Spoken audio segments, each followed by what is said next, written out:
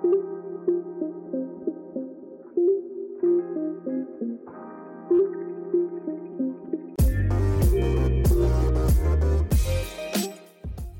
to all the rugby league diehards and welcome to another episode of Six to Go.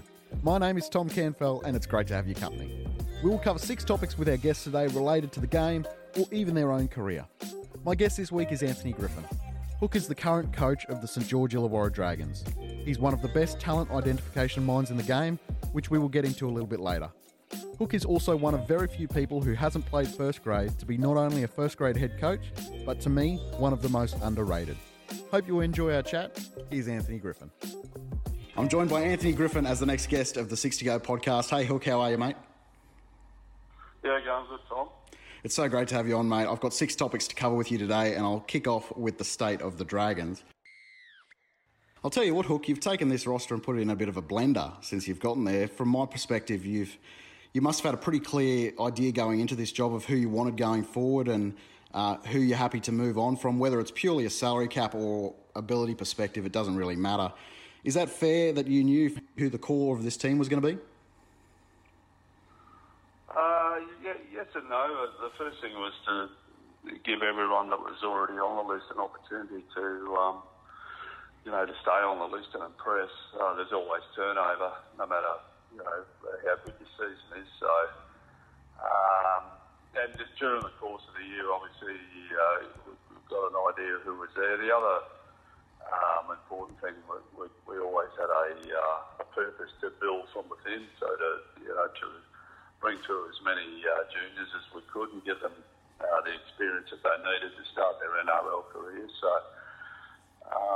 both those things happened last year. We turned over 14 spots on the 30-man roster, so it did end up a fairly big turnover, but obviously a couple other things like the COVID barbecue contributed to that as well. But in general, I think we've ended up in a pretty strong spot. We've unearthed 3 or 4 really good young juniors, and strategically we brought a lot of forward strength into the club. You bring in Moses Sully. Does that put Jack Bird to lock? Yeah, Birdie will probably move into the forwards. Last year, come off 3 years of not playing football, basically. I think he played 12 games in 3 years, and the whole of 20, he was on the sidelines. He had a second ACL in the trials for Brisbane, so we had to treat him with kid gloves. He still finished his recovery in the off-season, didn't do a great deal of physical work last off-season, so he was able to I suppose, nurse his way through the start of the year in the centres. But I think, going forward now, he's got that year under his belt. We want to get him a little bit closer to the ball, so he'll probably play lock back row. I love Jack Bird. He'd been my top 10 favourite players in the league without a doubt. Were you surprised at how well he came back last year? Because he basically did have 2 years out, like you said. Yeah, I was really happy for him. And we got a fantastic performance staff at the club. Dan Lawson, Tony Guilfoyle on their team, and they managed him exceptionally well during the off season with his loads and his rehab, and he was in really good shape once we got to the trials. And he didn't play a lot of trial time, but he got a bit of confidence out of the trials. So by that stage, I thought we were all going to get some decent footy out of him. So. His first, like the team, probably his first half of the year was pretty good. The back half of the year, not doing an off-season, caught up with him, and his form, probably wavered a bit. But now that he's had that full season under his belt and a full off-season now, I think we're going to see, another level in his performance this year. Hook, last year the real turning point in the season for your club was the barbecue scandal and the breaking of the COVID rules. Now, at the time, you didn't have your best player available either in Ben Hunt because of injury. From that point on, with the suspensions and such, it crippled your team going forward for the rest of the year. I know it's tough to find any positives out of that situation, but do you think that moment was very much a line in the sand moment for your club, considering a lot of those guys aren't there anymore? Yes and no. It is what it is. Some people say it ruined your season. season, and maybe it did, but it certainly wasn't what we wanted to happen in the short term. I think we were running 7th at the time, and we just had a couple of back-to-back wins. It was round 16, so you're getting ready for a run to the playoffs, and losing Ben Hunt, as you mentioned, was a massive blow. But in the end, it is what it is, and it was disappointing and frustrating, but it's given us, I suppose, another level of resilience and standards within the club now, but also it gave us an opportunity to bring in some of those younger players that I spoke about, like Sloan and Amon and Sullivan, and give them some extra responsibility.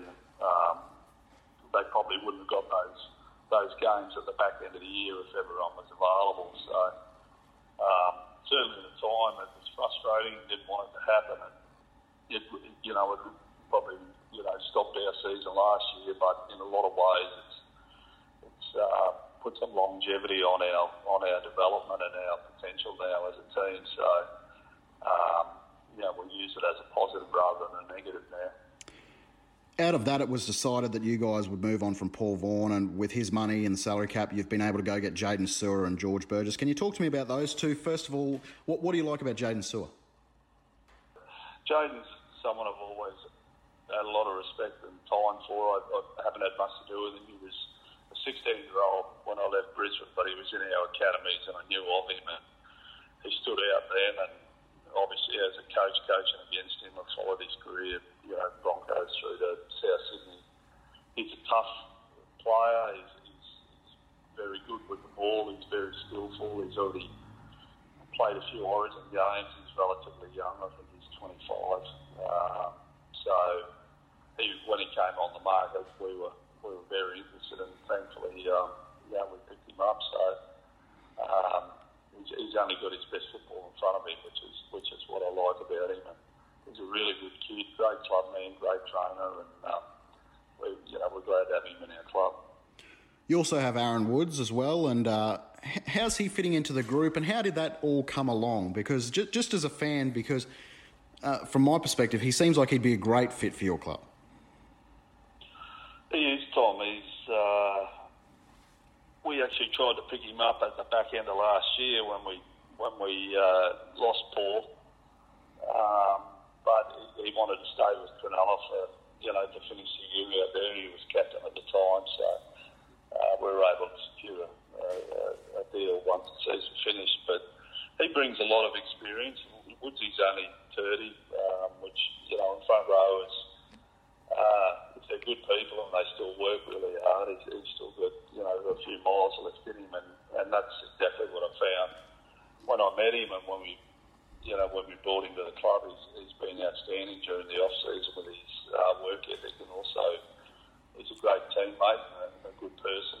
So sometimes those guys, when they get to that age, as long as they still want to work hard, they've still got some of their best footy in front of them. And he's played, I think, 18 tests and 20-odd Origins, so they don't lose that ability or that class. So we're looking forward to a big year. He adds a lot of depth to our forward pack.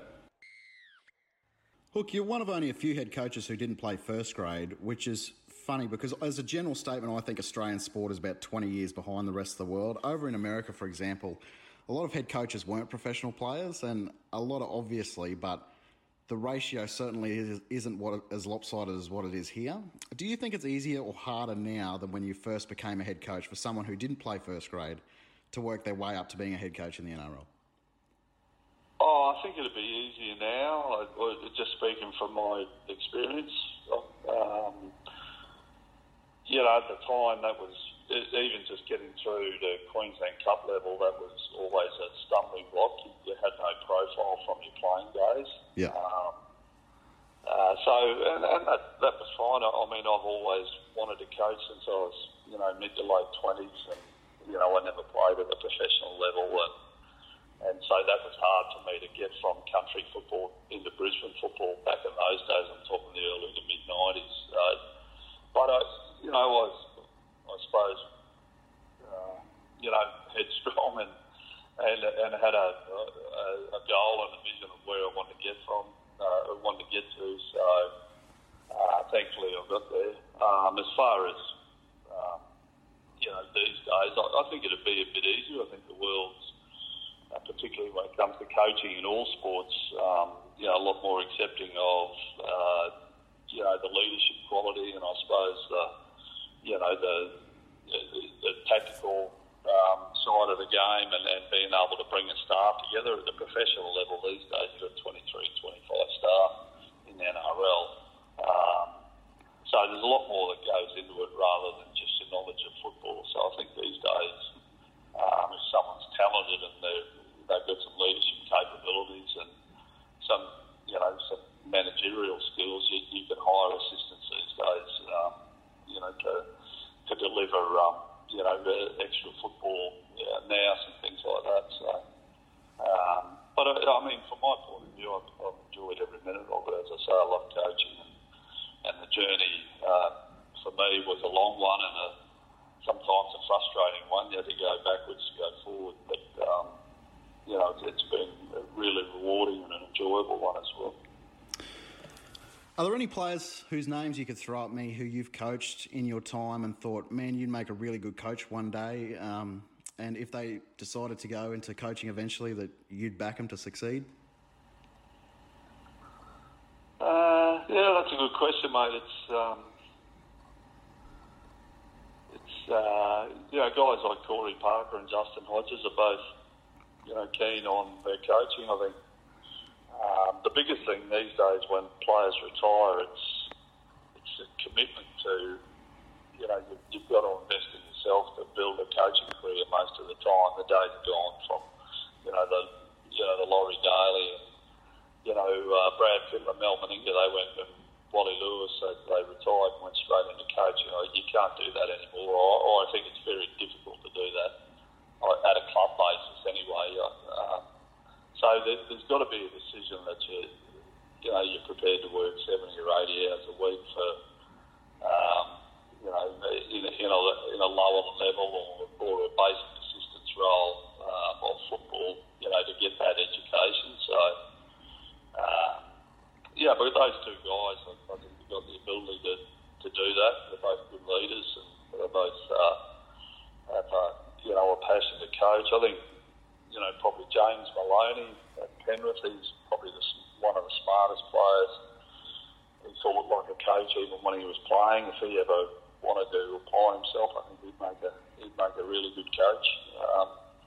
He's extremely good leader and a really smart football brain, but also, as I said before, he thought like a coach, which made him such a valuable player in those days, and probably the reason why wherever he's gone, the teams have had success. And right where I am now, I think Ben Hunt, if he wanted to apply himself when he finishes, he's developed into a great leader. And again, when you talk to Ben these days, he feels like not just a player but part of the staff. He's got to that level in his career where he gets the whole way the club operates and the way a football game is won and lost outside of his own performance. So he's probably someone, if he wanted to go down that path, he'd make a fist of it. Hook, last year Cam Smith retired. You can make a case he's the greatest player to ever play, but his story very much starts with you as a part of it. Can you tell me how you first met Cam? Cam's an exceptional talent, he always was, but the story's been told before, but I was working for Melbourne Storm at the time, coaching their 20s at Brisbane North, which was their affiliate club, and I did the recruitment along with another guy called Theo Burgess throughout Queensland and Australia. We trucked Cam playing for the Logan Brothers under 16s, and tracked his dad actually, he gave us a little bit of a hand with recruitment, and so it was funny, we went and saw his son play, and Mark Murray was Brisbane North's first grade coach then, and also working for the Storm. Myself and him went up to watch him play in Rockhampton in the under-17s, Queensland Carnival, and as I said before, he stood out for the same reasons he stands out when he was 33, back when he was 17.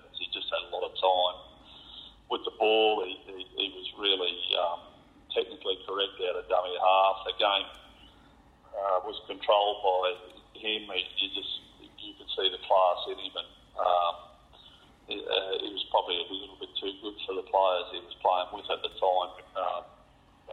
So we were lucky enough that year to be able to sign him for the Melbourne Storm. He missed out on the Queensland 17s to another hooker that they picked out of that carnival, but it certainly didn't affect him missing that red jersey. He didn't miss too many more after that. What was he like to coach against? Terrible. He's one of those guys like Thurston or, all those guys you spend all week working out how to try and stop him, and you think it'd be easy with... He's not the biggest guy, and he's not the quickest guy, and he's not the strongest guy, and he picks the ball up from dummy half, so you think with your markers and tight defence, you'd be able to control him or minimise his effect on the game, but that's what made him so great. He was a very good leader and a brilliant football brain, and also nurse steel, so you could just feel him in a way sitting on you or just waiting for his chance the whole game, building pressure, and you might do a good job on him for a set or two, but eventually, inevitably, when he was at his best, he always had an influence on the victory or the way the Storm beat you. He's very hard to contain, and that's what made him so good, because you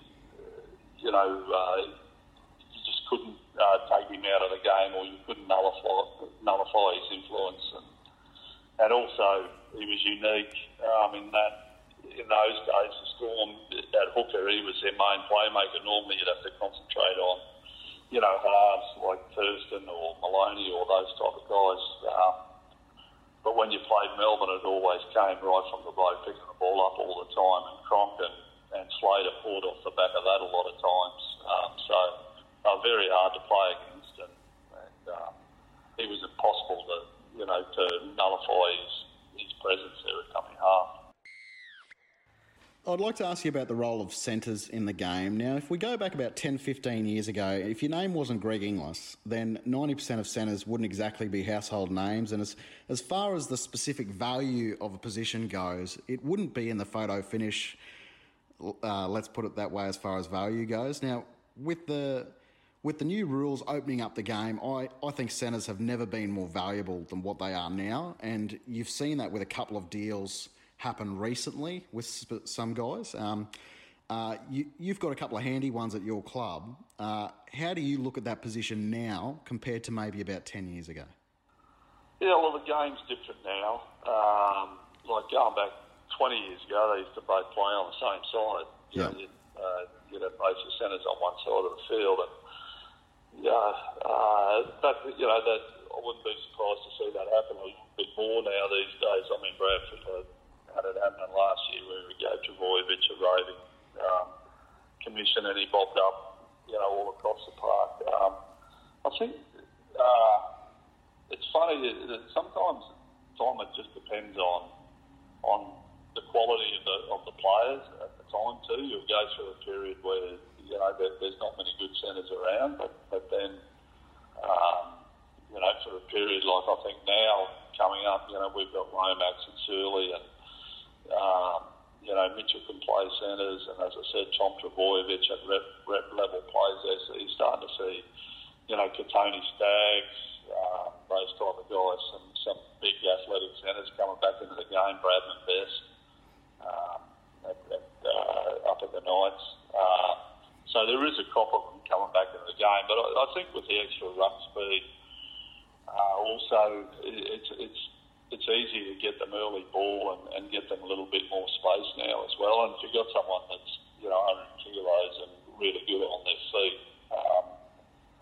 that's the most important thing, is to get your bigger athletes the ball as much as you can. So I'm not too sure, to be honest, if the game's changed that much, or it's just now we're starting to see some bigger elite guys in those positions coming through. Like 10 years ago, you had Gasnier and Cooper at this club, and they were both big men, big rep centres, and they were playing against Hodges and Inglis and those type of guys, as you say. But they went away for a while, but there's a crop coming through, and hopefully from our end, which is why we put a lot of focus and strategy into building our forward pack.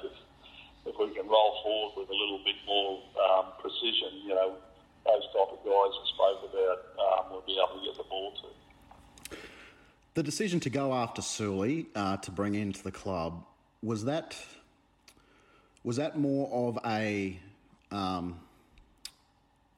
decision on wanting to move Jack Bird to the forward so you had a vacancy there, or was it we've got Moses so now we'll move Jack?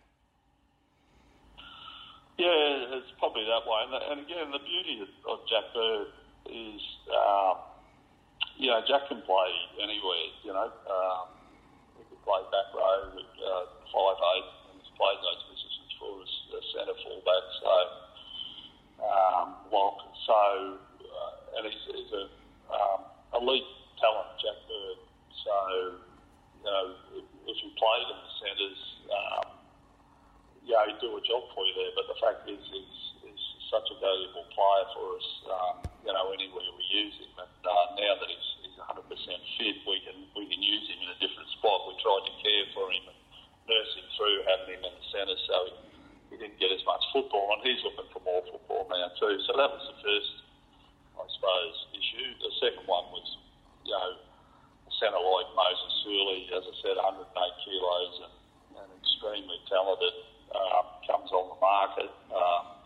We did a lot of research on him, and he has had some issues in the past, obviously, at a couple of clubs, but we've got some very good reports about his personality and his character, and so, we thought he'd be a great addition for us, and he's still very young, he's 23, and he's got a lot of, maturity in front of him, so they're really hard to find, as you mentioned before with your previous question over the years, really, athletic, big strike centres, and the few times he got a game with Manly last year, he was outstanding.